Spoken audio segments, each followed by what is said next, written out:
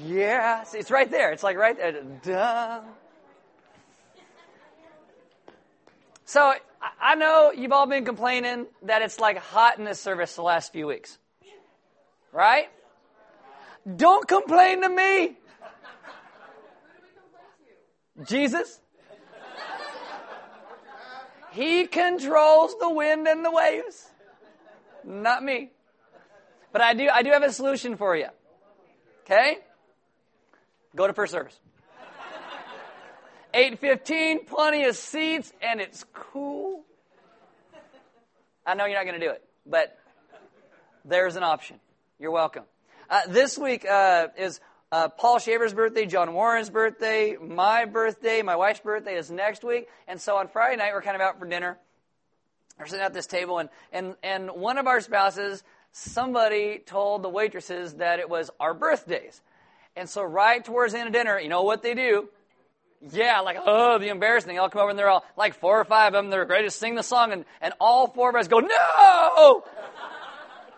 And they're like totally offended. We're trying to share the love of Jesus by saying, don't sing the song because we know you look stupid doing it. That is one of those things, you go get one of those jobs and you walk away feeling, okay, I really need the money, but that is just going to kill me to have to sing that stupid song all the time. And so we were helping them out. Jesus loves you, don't sing the song, right? And they were like totally offended, but we still didn't want the song anyway, so. Isn't it crazy? Those are the songs when they sing them? They get you back if you go to the Roadhouse. Do they? Yeah, because they put... Just another reason not to go to Roadhouse. Am I just heading downhill today fast? Yes. Great. Welcome to Element if you are new. My name is James Fairfield. My name is Aaron. I'm one of the pastors here. There are Bibles in the back. If you don't own one, you can have one. If you forgot one, you can use one. There are sermon notes on all the communion tables throughout the room. We'd invite you to grab one of those because the notes inside are a little bit different than what I talk about. And on the back, there are questions. These questions are to ask your gospel community, your family, your friends to go a little bit deeper in what we talk about. If you have a smartphone, you can download an app. It's called YouVersion. Click on Live in YouVersion. We will come up by GPS in your smartphone, and you will get the sermon notes and the verses and the questions and all that go along with today's message. So stand with me, reading to God's Word. We'll get started here. This is Hebrews chapter 4, verse 12. It says, "For the word of God is living and active, sharper than any two-edged sword, piercing to the division of soul and of spirit, of joints and of marrow, and discerning the thoughts and the intentions of the heart." Let's pray. Father, this morning I ask that we would be a people who have your Spirit come and open up our hearts in such a way that we understand your grace and your goodness and how your Spirit moves and speaks to us. That we would live lives as your children that naturally reflect the kingdom of God that you have called us to live within, and that you would be glorified in all that we do. Amen. Have a seat. So this is Sermon on the Mount, week 23, and if you don't know this, today is a few turning points in the Sermon on the Mount. First off, we are halfway done with the Sermon on the Mount today. Yay! You're going to be a horrible crowd today, I can already tell. The second thing in it is we just have left chapter 5. We're now in chapter 6 of the book of Matthew. So open your Bibles to Matthew chapter 6. And not only are there those two transitions, but also Jesus today kind of does a transition and focus in what we're looking at. And so I'm going to start today by asking you, first and foremost, have you ever ridden a bike? Hands, let me see. Ridden a bike. All right, most all of you. That's good. Now, you got to think about what are your first memories of riding a bike, or even the first memories of going without training wheels. When I was growing up, my mom never let my brother and I have training wheels because she thought they were for sissies. So we wrecked a lot. She said that teaches us better balance and how to do it right. My mom also let us have video games, not to play all the time, but she said it made good hand-eye coordination. And I still try and convince my wife of that today. It's good hand-eye coordination. Anyway, so she wanted us to learn, how to ride these bikes with all this stuff. And I remember in the backyard riding and falling, and we had this really steep driveway. So I got on my bike in the top of the driveway, and I went down it, and I ate it. And I got up, went to the top again, and went down it, and I ate it. And I got to the top and went down it. Eventually, I must have made it because I'm here. I didn't make it, I'd probably still be there going down the driveway, but, I kind of figured it out. And kind of when the first time you get to go on a bike without training wheels and you're on your own and you're just going, it feels like you're soaring. It feels amazing. It's like a bird without a fly for the first time. It's just simply amazing. Now, that will make sense in just a moment as we get there, but Matthew chapter 6, the Sermon on the Mount has this logic and this flow to it of how we live in God's world and the way He calls us to. Matthew 6, verse 1, He says, "Beware of practicing your righteousness before other people in order to be seen by them." Now, acts of righteousness would include fasting. That's something you do for you. Gifts of charity, something you do for others. And prayer, something you do for God.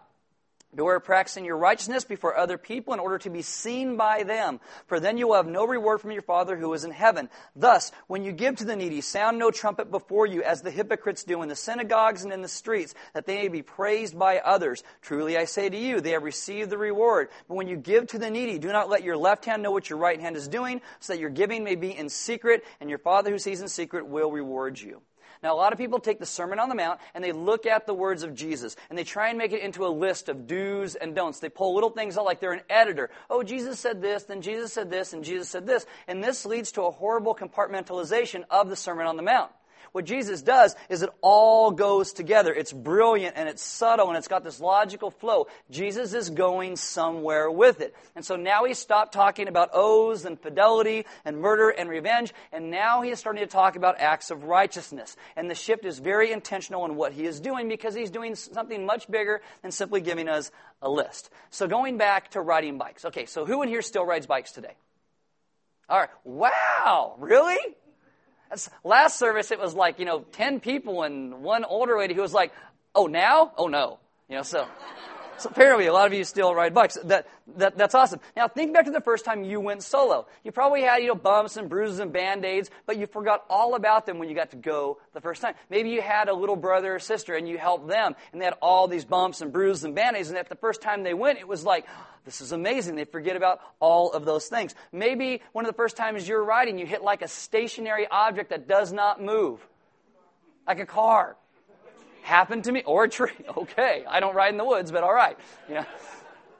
So you hit this thing. Like when I was a little kid, I first learned how to ride this bike. I mean, this bike must have weighed 200 pounds, a little iron piece of garbage that I had. And I got down the driveway, and I'm riding, and I hit this car so hard that my tire got stuck in the bumper. And when you hit going that fast and that hard, what happens? You're a little boy. Sink, boom. I flew about that far. Okay? And then I start to cry. I don't know what to do because the bike isn't fast enough to get me home. So I run home, knock on the door, my mom comes out, and then I get a bag of ice. Those are my first thoughts remembering how to ride a bike. How crazy is that? It's like I got huge childhood trauma about riding a bicycle. There's a bicycle. Just kind of what I want to do. Now think about it. Has anybody ever helped you how to learn how to ride the bike? They ran beside you and they yelled things like, pedal, don't fall. Like that helps, right? Go straight. Like someone saying go straight doesn't help you not spin in circles till you fall over like a top or something like that. They're screaming all these words at you. This is how we kind of try and help everybody to do everything. We give all of these instructions that people don't really know what to do with them. I played golf like 5 or 6 times in my life. I have hit every person with the golf ball I played golf with. It's a gift. I don't know why. By the grace of God, I will hit you with a golf ball. Not trying. I had one guy hide behind a tree. I hit the ball and went zing. Boom, it still hit me in the foot. No joke. Dead serious. So, people say things like you're playing golf. Keep your hips straight, swing through, whatever that means. If you learn how to cook, people say, well, put a dash of this in there. What is a dash? We don't know. Have you ever tried to do something and someone gives you these instructions and you're just like, this is complete gibberish. I don't understand it. And yet they look at you like everything they say is completely normal. Right? Check. I don't know. No one teaches me how to do anything. Okay, whatever. Go watch a YouTube video that teaches you how to build cabinets. So look at you like you're an idiot if you can't figure it out by the end of it. They think everything is so straightforward. Riding a bike is a classical example of that with all these different stages. There's a flow to these stages. First, everything is new. It is go, pedal, don't fall, steer, don't hit the mailbox or the tree or the parked car, whatever it is. Everything is jumbled. It's unfamiliar. We don't even know how to make sense out of the things that are shouted at us. But then eventually, secondly, you start to get a feel for this thing.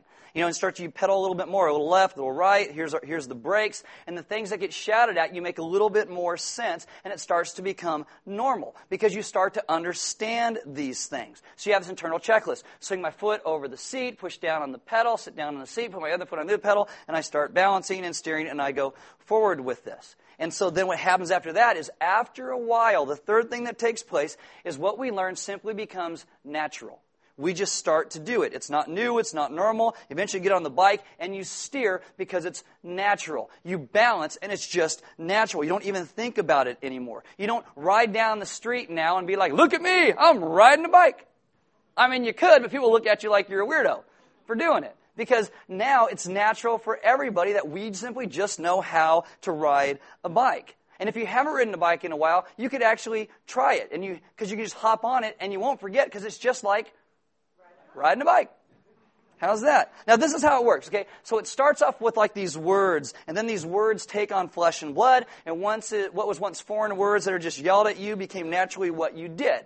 Pedal, balance, don't fall, steer. The words became flesh. What was once external reality, a whole bunch of commands, instructions as you hit the mailbox or the tree or whatever it was, it all becomes internalized. It simply becomes the way that you do it. It is so internalized you don't even think about it anymore. It's just how you simply do it. You don't get on a bike and think balance, balance, left, right, left, right. It doesn't even cross your mind anymore because the information has led to transformation.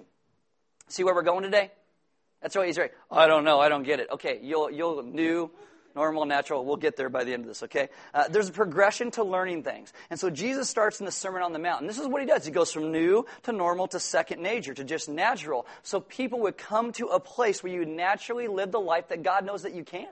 That you would live in the kingdom of God because God knows that you can. That we would be a generous people. That we would affirm life where we find it. That we would live the way of God naturally. You don't even have to think about it. You just would. I got a couple examples of this. Like, we are always pushing gospel communities around Element. If you haven't been around here enough and you haven't heard the word gospel community, I don't know where you've been, but we always say gospel communities. And so sometimes people start getting involved in gospel communities and they push back against us because we want our gospel communities to be very deep. Very deep. And a lot of times people come from like a small group mindset and they go to a gospel community and they try to turn their gospel community into a small group. Oh, we meet once a week and we just talk about this and that's all there is. Gospel communities are about doing life together. It's about communities centered around the gospel and everything starts to become so much deeper and so much stronger in that. And so sometimes I've had people who started that way and they're always pushed against gospel communities and then they got it. And then I will have them sit in my office about 6 months later and complain about people in their gospel community who don't understand gospel community. And I'm like, that was you 6 months ago. What are you doing? Understand what's going on. I think it's kind of funny because now it's kind of become normal and natural for them to live that way. I was talking to Jonathan Whitaker, one of our elders. He's in the Air Force. He's a major. He got transferred to Maryland. Hopefully you guys still remember him. He wrote the blog this week on Element's website, by the way, if you haven't seen it. And so I was talking to Jonathan, and we were last week, and he was talking about how the thing he misses really the most is his gospel community.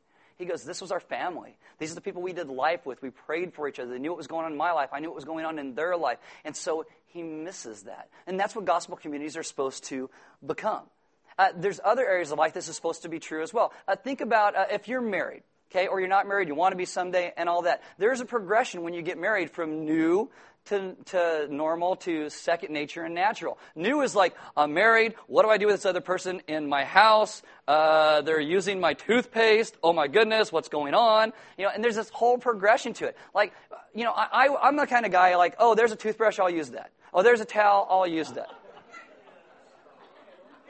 That's what my wife did. One time she says to me, don't use my towel out of the shower. I don't want to put my face where your butt was. And I'm like, it's clean. I got out of the shower. And so you start learning these new things where you love and you respect and you honor each other. You start to serve each other. And at first it's not easy. It's all new. But then hopefully becomes a little more normal. And then after you've done it for a while, it becomes more and more natural. Like openness and communication and honesty that's how a marriage should be. It should be naturally how we begin to live after enough time of learning new and normal to natural. Like, if you go to my house, don't do this, but if you open my laptop, usually either mine or my wife's Facebook is logged in. We don't try and hide things from each other. And so sometimes, like, she'll post or I'll post. Like, she's like every hour, I'm like every 3 days, but we'll try and post something. And sometimes she'll post on my account. Every once in a while I'll post on her account. And it's not like, and sometimes anything's really rude that you ever see that she's written, it's probably me. Okay? It's like, oh, blah, blah, blah, blah, boom. Oh, crap. That has her name on it. Whoops. And she's responding because we don't hide things from each other. I mean, if you got a cell phone, it's always up and open. Who's calling? Oh, that person's calling. Oh, that person texted you. What'd they say? Oh, this is what they said. Everything is open and honest. That's a natural way to do marriage. And what we want to see in marriages is it function that way. And what starts to happen is maybe if communication's not that way and it's not open and honest, you start to feel like there's something wrong because the natural way is to have it open and honest. You start to feel like things are wrong. Or maybe you haven't seen your gospel community for a couple weeks and you're starting to feel like there's just something a little bit different here. Something's not right because you haven't seen them, because it's become so natural. It's just what you do. I mean, think about this. You have things like the 10 Commandments. You have this 10 Commandments. One of them is do not murder. Okay? It's a command. So apparently it was an issue. All right? So, do not murder somebody. So when you meet somebody for the first time and you walk into their presence, how about when you leave their presence, they're not dead? There's a new thing. Wow, okay, don't murder. I got that, that's good.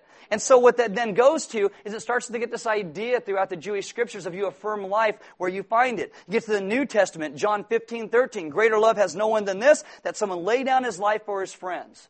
So now only are you not killing, but you're willing to lay down your life for others. So the new command is don't kill. The normal thing comes to affirm life where you find it. Then it goes into this natural, the second nature. Be ready to sacrifice your life so that you can affirm life wherever you find it. It's not just don't kill. It's about affirming life. Jesus in the Sermon on the Mount is moving his people to a place where they so embody the love and the grace of God that it effortlessly flows out of who they are. We live in the kingdom of God. It's why in Matthew 5:17 he says, do not think that I have come to abolish the law or the prophets. I have not come to abolish them, but to fulfill them. He's not against the law. He has come to show what the law, the words, the prophets look like when they take on flesh. The word fulfill has this connotation of to make speak. I have come to make the law speak. Jesus is interested in transcending the law from something that people just do into something they effortlessly incarnate. Open your Bibles to the book of Jeremiah, chapter 31. Jeremiah chapter 31. In the Old Testament, go to the right of the Psalms. It's a thick book. You can find it. I trust it. Okay, you'll do good. Jeremiah 31. What Jeremiah 31 does is he starts talking about what the world's going to look like when the Messiah, when Jesus actually shows up. What's going to happen? What does this look like? Jeremiah 31, verse 31, the prophet writes this, behold, the days are coming, declares the Lord, when I will make a new covenant. That's what we live in, this thing called the new covenant. Verse 33, I will put my law within them, and I will write it on their hearts, and I will be their God, and they shall be my people. What that means is what was once commands written in stone, here's how you're supposed to live, is no longer written in stone, no longer hanging on the wall, no longer written in a book. It's God writing it upon our hearts. The translation, they will do what's right because it's natural, because it won't even occur to them to do it another way. That's life in the kingdom of God. Jesus is interested in transcending the law from something you do into something you effortlessly incarnate. And I know we've got a long process to get there. I'm not saying any of us are perfect or anybody has reached that. But you have these things, like the prophet said, care for the poor. Care for the poor. And so he wants his people to naturally care for the poor. How do we begin to understand what that even means? Well, that's how Jesus starts the Sermon on the Mount. That's why he starts with, blessed are the poor in spirit. Who's that? That's all of us. That's all of us. When we understand how we have blown it, how we are most acutely aware of how we're not living in the kingdom of God, of our own shortcomings, when we see our own lives as being unmanageable, God is there. He is with us and He blesses us. And so he starts there. Blessed are you, even when you don't have it together. Even when you're riding the bike and you fall over. Blessed are you. I am there with you. And then Jesus goes from there into talking about salt and light, the way that we're supposed to interact and be in the world. And he goes from that into, I have not come to abolish the law. I want to put flesh on it so you begin to live what this looks like. Then he talks about relationships and those things that pull us away from relationship with each other and relationship with God. There are these bad things that do that. Adultery, murder, revenge, anger. These are all these bad things that get in the way. And then he goes to chapter 6, verse 1. Beware of practicing your righteousness before other people in order to be seen by them. And so till now he's been talking about all these negative things that get in the way of relationships. And now he starts talking about some good things that could actually get in the way of our life with God. Just like murder and rage can get in the way, doing good deeds in order to simply be seen by other people get in the way as well. Beware of practicing your righteousness before other people in order to be seen by them, for then you will have no reward from your Father who is in heaven. Thus, when you give to the needy, sound no trumpet before you, as the hypocrites do in the synagogues and in the streets, that they may be praised by others. Truly I say to you that they have received the reward. But when, third time Jesus says this, you give to the needy, do not let your left hand know what your right hand is doing, so that your giving may be in secret, and your Father who sees in secret will reward you. The first thing you got to see is that Jesus assumes his disciples are generous. He assumes that right off the bat. When you are doing your acts of righteousness, when you give to the needy. Now in Jesus' day, good Jews followed the law. And the law had specific times where you would give to the needy. You know, it wasn't anything you even thought about. It wasn't something that was new. You simply just did it that way. Why? Why? Because the God of the Scriptures that Jesus speaks of is fundamentally defined by generosity. Jesus' view is that God the Father, He's not static, where He's carved up a piece of pie and said, now, work really hard and follow the law, and maybe you'll get a piece of that pie. Figure it out. Do it. That's not what God is. God has first blessed us. He has come and offered blessing and extended relationship to His people. You got to understand, God is a triune God. God is a community of loving, giving, serving oneness in which the universe itself, according to Genesis, is the overflow of that outpouring of the generosity of God. The creativity of all life explodes out of the nature of who God is. This is what the entire Scriptures speak of. That Jesus kind of talks about in the Sermon on the Mount. God is a God who loves to create because He can't keep it in. He's so filled with creativity and joy and blessing and grace and love. And so for Jesus, the way you connect with the Father, this Father who is known by generosity and creativity, is you disciple and practice generosity as a way of staying in tune with who God is. Imagine you're someone who struggles with the idea that there even is a God. And I got to tell you, anyone who's serious about faith will tell you that faith and doubt are like dance partners. They go hand in hand a lot. You know, just kind of round around. I think the church is the best place to talk about those struggles. It's where we should be open enough to talk about those things. Actually, the next 2 weeks, we're going to talk about faith and doubt and putting those things together. And so if you have those kind of questions, whether it's philosophical or theological or intellectual, why the Holocaust, why doesn't God do something about this over here? These are questions that followers of Jesus have had all throughout the ages. And when people are struggling or asking, how or where is God, I think one of the best questions we can ask ourselves is, how are you practicing generosity? And I know the first thought to that is, sounds like something a church would say. How are you practicing giving money? No, you got to understand there's so much more to asking that question. What type of services do you give yourself to? Monetarily, energy, time, passion. Because here's the deal. If you try to resolve the God question merely from an intellectual or theological or ontological level, which are all good things to try and do, the problem in the Scriptures is that God in the Scriptures never said, think your way to me. That's never what He says. What is He? He's the God who said, blessed are the poor in spirit. Blessed are the nobodies. Blessed are those who have so blown it, they have no idea what to do. I'm going to come, and I will redeem you, and I will save you. That's who God is. God is fundamentally defined by generosity. And many times we struggle to connect with God, and yet we're not practicing the raw essence of who He has revealed Himself to be. And what happens is we become disconnected from the deepest nature of God. He is a giver. He gave us life, that He gave us the gift of His Son who comes into the world to save us. He gives us the gift of grace. He gives us light to dispel the darkness, hope when we had made everything hopeless. God is known page after page, verse after verse as a God who says, you want to know me? Live on mission with me. And the way you live on mission with me is simply being generous. We try and resolve this God question by reading and studying and wrestling through issues as if at some point the light's going to click on. And sometimes they do. And that's not a bad thing. I read, I struggle, I wrestle, I do all kinds of stuff like that. But you got to also understand that our God is a God who is found in the dirt and the sweat and the grime and the blood and the suffering that is around us. Blessed are the poor in spirit. That's where Jesus is. That's where He starts. I mean, maybe God's drawing your heart to maybe help out with Randy and Edie in one of their projects in Thailand. There's multiple things you can do to help them out there. Maybe God's calling you to a Big Brother organization or to be a foster parent of some sort. Maybe you look around and there's a mom who needs a little bit of help. Maybe there's a new couple who has a little baby and it cries all the time and they're going crazy and they don't know what to do. And yet you had a baby and you've been through this. And you're like, you can come alongside them and say, here, let me help you. Let me explain how we got through this in our life. Maybe there's a new couple and they're dating and they're thinking about marriage, and maybe you come alongside and mentor them in that. Maybe you can give yourself away and do that. I mean, and when I say mentor them, you need to have the marriage that's like open and honest, like whose Facebook is open? I don't know. You need that, not like, don't look at my phone, honey.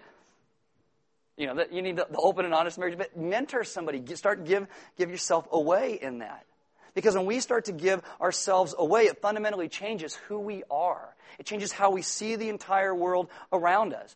Element's going to try and build a building here pretty soon, because we don't have a permanent home. And so we're going to be talking about that, and generosity is a big part of that. When you give, you see how it changes you and other people around you. And it helps us, I think, to understand better and connect better to who God is. You cannot isolate anything from the Sermon on the Mount from anything else.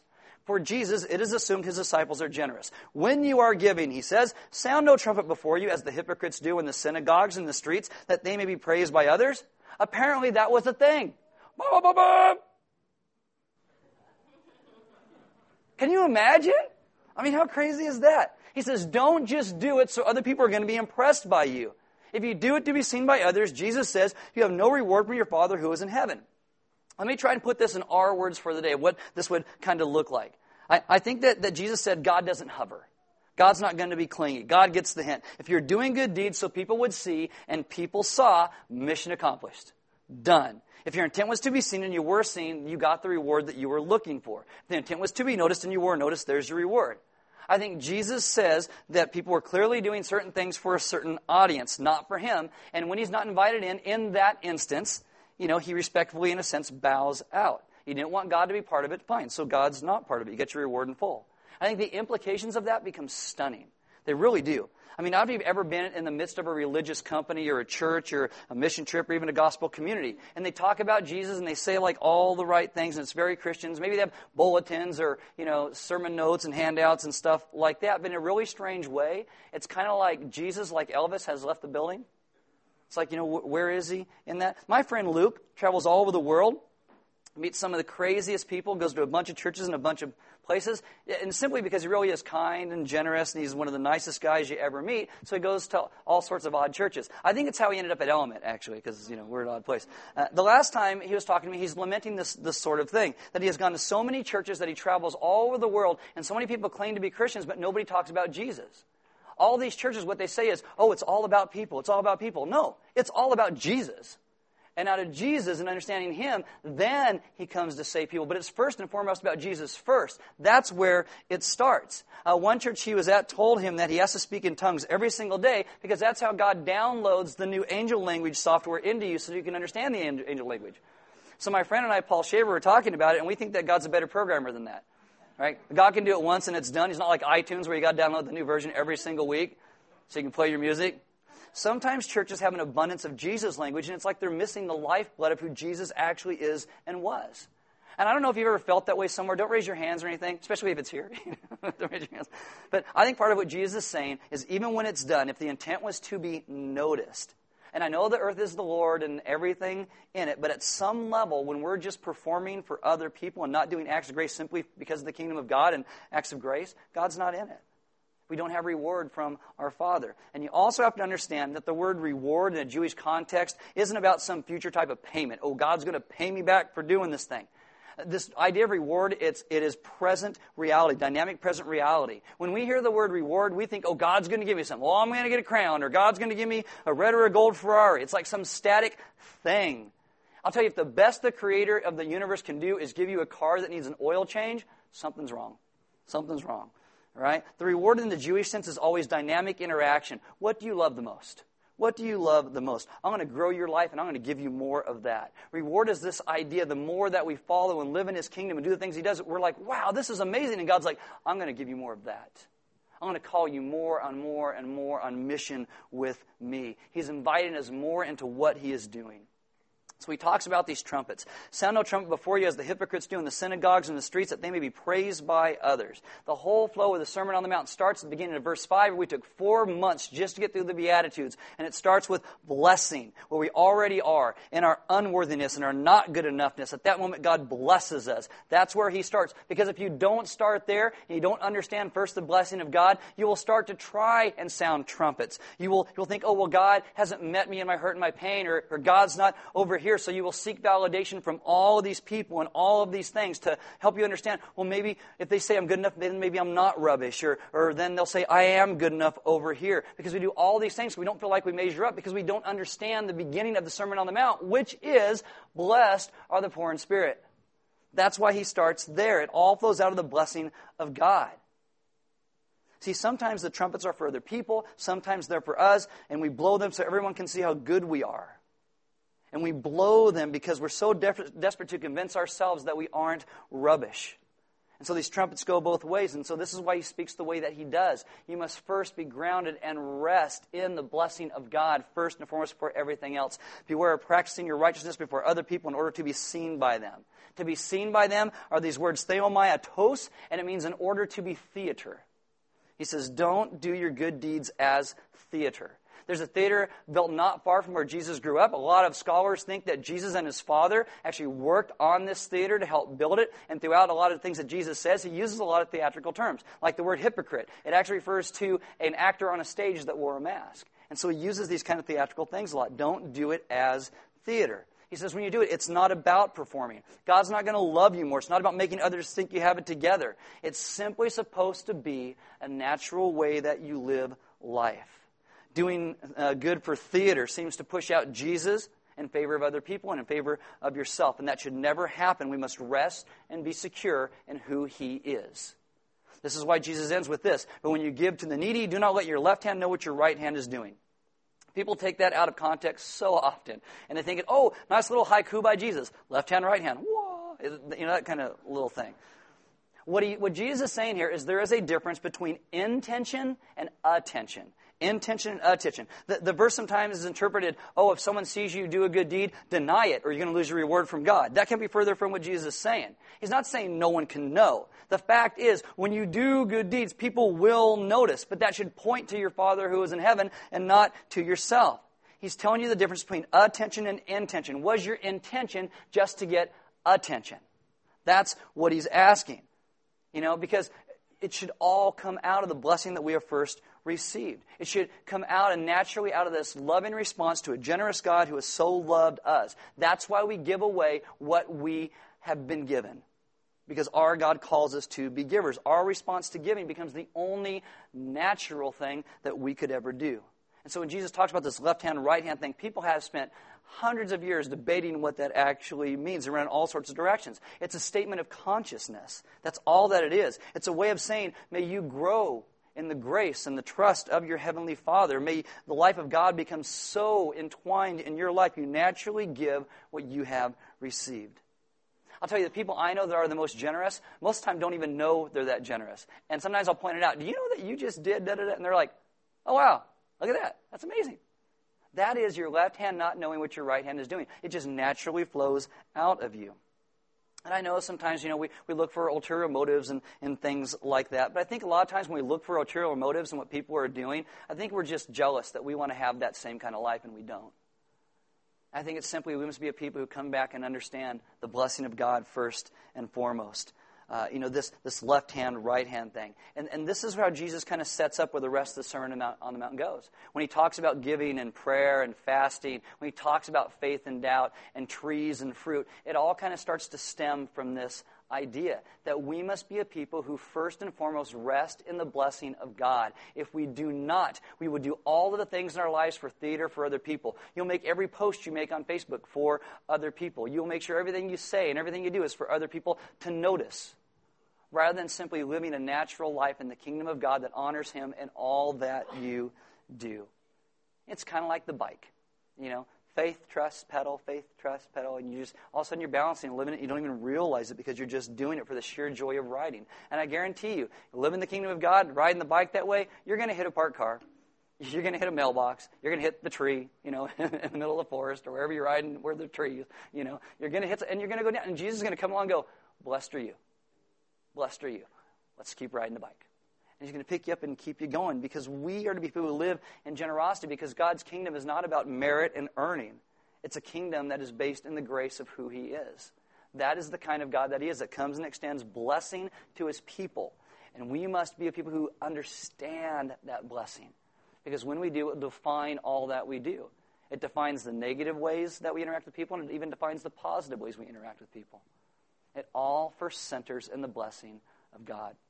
That's why we go to communion every week. It's a way to recenter what's happening. It's why you break that cracker like Christ's body is broken for us. You dip it in the wine of the grape juice. It reminds of his blood that was shed for you and I. That we were people who were poor in spirit.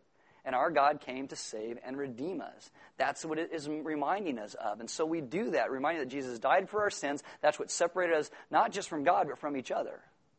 And that has been taken away and done with. He rises from the dead and gives us new life. We live and walk in new life. Why? First, because of the blessing of God. That's where it starts. And so we remember that. We take communion. The band's going to come up. And as they do, we invite you guys to take communion. There's going to be some deacons and elders in the back. And if you need prayer, maybe you've been living your life in a way that you're just trying to get everybody else to notice what you're doing. You're trying to get everybody else to see how good you are, or how good you can be, or how blessed you are, or how blessed you could be, and you're not simply resting in the person who Jesus Christ is. Well, they'd love to pray with you about that today, to help you understand how to recenter your life in the person of Jesus. Because, again, when you understand first God's blessing in our lives, it changes everything. Everything changes. Everything comes out of who Jesus is first. There's offering boxes on the sidewall in the back. We give because God gave so much to us. Giving is simply part of our worship. We don't pass a plate. It's a response. It's that generosity that comes out of what God is doing in us. And there's a whole bunch of food in the back. I don't know what it is. I think it's like cut up muffins or something. I was kind of perusing the kitchen earlier. So there's some food back there. Grab something to eat. But again, we give you something to eat because we want you to grab it and not just run out the door. Grab lunch from the youth and help out their mission trip. Go say hi to Randy and Edie. But talk to somebody else around here. Don't just run out of the door. We want you to connect with some other people so you can ask some of these questions on the back of the sermon notes. How can you help others to fully rest in the blessing of Jesus first? Understanding what God has first done for us so that everything we do comes out of that. Understanding His great grace given to us. Understanding that, yes, when we are riding this bike called the Kingdom of God, and we do hit a mailbox or a car or fall over in the forest hitting a tree, whatever, that Jesus is still there picking us up because we understand our condition. We also understand the redemptive power of who He is. And we live in that, first and foremost. That's how we live the Kingdom of God. That's how we live as a people of God. It's first and foremost based in the person of Jesus Christ. Let's pray. Father, this morning I ask that you would take us as a people and have us understand the great gift of grace that you have bestowed upon us. That we would be those who can understand it in such a way that we don't feel like we have to perform for everybody else. We don't feel like we are the ones who have to make everybody like us, and we are the ones who feel like we have to do everything the right way. But we are those who simply first rest in the blessing that you have provided. And out of that comes everything else. That we would not only understand your extravagant love, that we would begin to live your extravagant love. That we would not only understand the rhythms of your grace, we would live in those rhythms of your grace. That lives around us would be touched and blessed because you have touched and blessed us. And you would take and use us as your hands and your feet to make a difference in the world around us. That worship of you wouldn't be songs that we sing on a Sunday morning, or not just that, but they'd be the lives that we live outside of these walls and how we interact with our families and our neighbors and our coworkers and all those that we come into contact with. That we would not feel the need to blow our own trumpets. Maybe people think that we are better than we are. We would simply rest in being your children. Then all the ways that you call us to live in your kingdom would naturally begin to flow out of us. Because the love and the trust that we have in you and the blessing that you have given to us. Teach us today to live as your kids, who fully represent who you are, so the world knows the great goodness of a God who has come to redeem and save them. We ask this in your Son's good name. Amen.